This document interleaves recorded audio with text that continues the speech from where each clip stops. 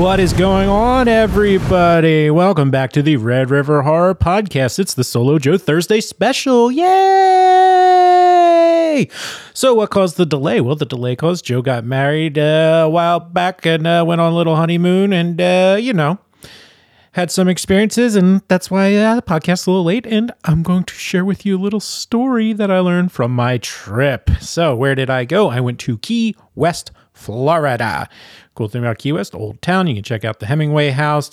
It does have a pretty rad graveyard if you're into checking out graveyards with all sorts of silly headstones. Those were making us laugh. Let's say, you know what? I wasn't even going to talk about those. They just popped in my head as soon as the episode started. So why not read a couple right before we get into the rest of it? Hold on just a moment. Bear with me here. Let's go. Yeah, they're six-toed cats. You can see those. They're in Ernest Hemingway's house. Ernest Hemingway's kind of a weird guy and has all these six-toed cats that now are generations deep and federally protected on the island. So that's pretty cool, I guess. What else is out? Oh, tons of chickens and roosters all over the place too. And surprisingly, pigeons. Like there were seagulls by by the edges. I guess you could call them beaches. There's not much beaches on that island or key, whatever you want to call it. And yeah, not bad at all. Not a bad place. So let's see. Do they have any of those? Well, there's the African refugee cemetery. That's like the sad one. But then, let's not do sad. Yeah. So here's an example of some of like the headstones like that you'll find out there, like this one. I told you I was six. I told you I was sick. B.P. Roberts, May 17th, 1929 to June 18th, 1979. It's a heck of a run. And that's outside of his mausoleum, I believe. Let's see this one. This is for a woman named Gloria Russell, who was born in May of 1926, died in December of 2000. It says, I'm just resting my eyes. Very good. And this is the best one to end it on. This was, man, we'll give him credit. From 1947 to 2009, it was his life, Alan Dale Wilcox. And it says, if you're reading this, you desperately need a new hobby. So thank you, Alan. I will stop on that note. But really cool place. And there are ghost tours. Now, I didn't go on the actual ghost tour because there's just so much to do, so little time, which means that I was just drinking and carry on and having a blast and didn't want to stop. But I was able to get some literature and read it at my leisure. And the one thing, I was expecting more like ghost ships, which is something that we're definitely going to do at some point. I say it all the time. But this one, especially with like a new Conjuring coming out, Annabelle, like the dolls, all that, you get in Key West, they have their own. His name is Robert the Doll. Nothing spooky about that. It's actually a really creepy looking doll if you see it. It's in like a sailor suit. It's a little beat up. It's 111 years old. So let's see. I'm going to give you the source material that I was given by Ghosts and Gravestones of Key West, and you can check them out if you wanted to take their tour. Yeah, cool bus. It was full. It was packed. So we didn't get on it. I ended up watching the sunset down there, which is like one of the beautiful things. But if you want to catch a scary thing, I didn't want to do a ghost tour with the sun up. You know what I mean? Would you do a ghost tour with the sun up? No, you wouldn't. So, I mean, if you would, good for you, but no, not for me. I need darkness. Anywho, let's talk about Robert the Doll here. So, we've all experienced it, that eerie feeling that something or someone is watching us, that an inanimate object had actually come alive. In Key West, many have not only experienced that feeling, but have also witnessed it when viewing the famous toy, Robert the Doll. All right. Now, the story of Robert the Doll dates back to the early 1900s when a young boy named Eugene Robert Otto was given a one-of-a-kind handmade doll by a servant that worked for his parents in his home. Eugene, who everyone called Gene, named the doll Robert and quickly became attached to his new friend. The home where Eugene lived, now called the Artist's House, is located at 534 Eaton Street and was built between 1890 and 1898. It was here that Eugene was given Robert the doll, and where a friendship that lasted throughout his lifetime and beyond was forged. While he seemed like an ordinary cloth doll, it wasn't. Long before, Robert was involved in strange and somewhat terrifying events. The first hint that something was out of the ordinary was happening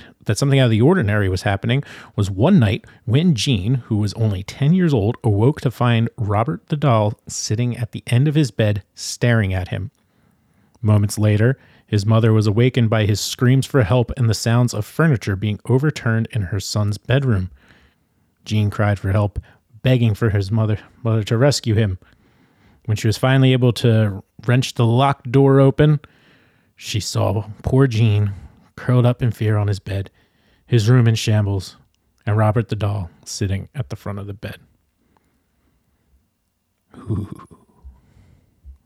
So, Robert did it were the only words Jean could get out, the same words he would later use many times throughout his childhood when something strange, mysterious, or destructive would happen.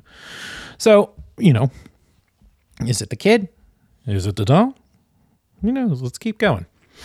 Now, did Robert do it? Nobody knows for sure why this child's plaything could actually wreak havoc on a child's bedroom or do anything at all. After all, it's just a toy, right? But the weird and inexplicable didn't stop at that one occurrence.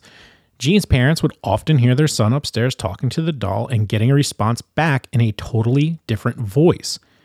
They reported seeing the doll speak and witnessing his expression change. Giggling and sightings of Robert running up the steps or staring out the upstairs window were also reported.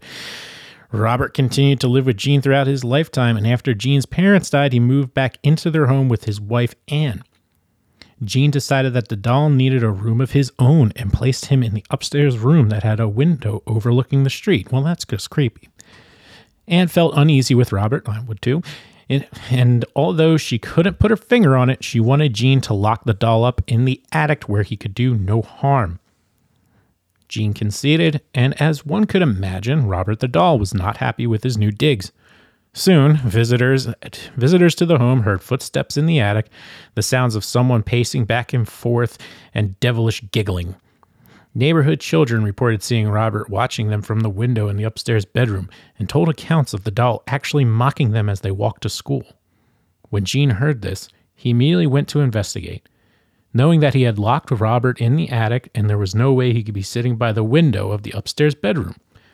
But to his complete shock, when he opened the door to the bedroom, there was Robert sitting in the rocking chair by the window.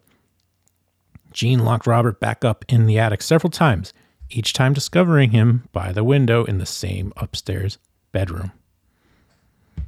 Yeah, that's good. So let's go to after Jean Otto's life. So Jean Otto died in 1974. And when a new owner moved into the house on Eaton Street, their 10-year-old daughter was delighted to find Robert the doll in the attic. But her delight ended soon when she claimed that Robert was alive and that the doll wanted to hurt her. She awoke often in the middle of the night screaming in fear and told her parents that Robert had moved about in the room. Now, it wasn't long before Robert the doll was given away, and today he lives in the East Martello Fort, where visitors from all over the world can come see him. So you can actually see the actual doll down there. He's very, very odd looking, very beat up, old, 100+ years old. So it makes it even creepier. Do you think that's creepier, or is more human features? I think more dollish looking and beat up is scarier. Yeah. But that's just me. You might feel different about it. Yeah. So let's see. What else do we have here? So is Robert really possessed? Well, many believe that the origin of Robert's evil lies in the one who originally gave him to Jean Otto, the servant who worked for Jean's parents. This woman was supposedly mistreated by her bosses, and to punish them, it is believed that she cursed the doll with voodoo and black magic. That might explain the many mysterious and frightening experiences people have had with Robert the doll.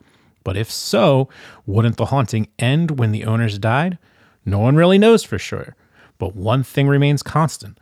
Robert the Doll continues to taunt and scare those who come to view him, especially guests to the museum who attempt to take photos. I didn't take any photos just because I was lazy and walked right by. Many have reported their cameras becoming inoperable when they tried to take the picture of Robert, only to begin working again when they left the museum. Robert the Doll is inside a glass case, but it doesn't seem to stop him from inflicting fear and discomfort to the museum staff and visitors.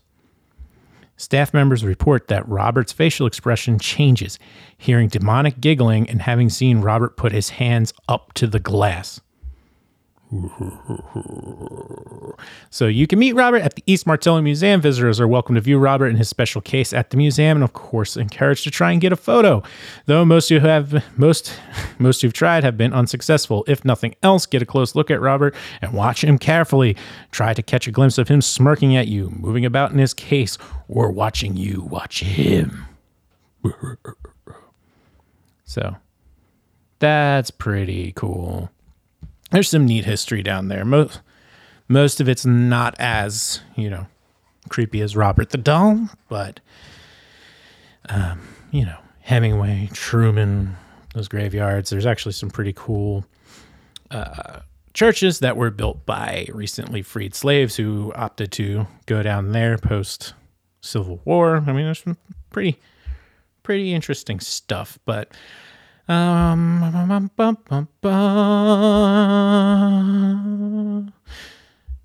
you just got to get a look at this thing. It's got like that perfect blank expression.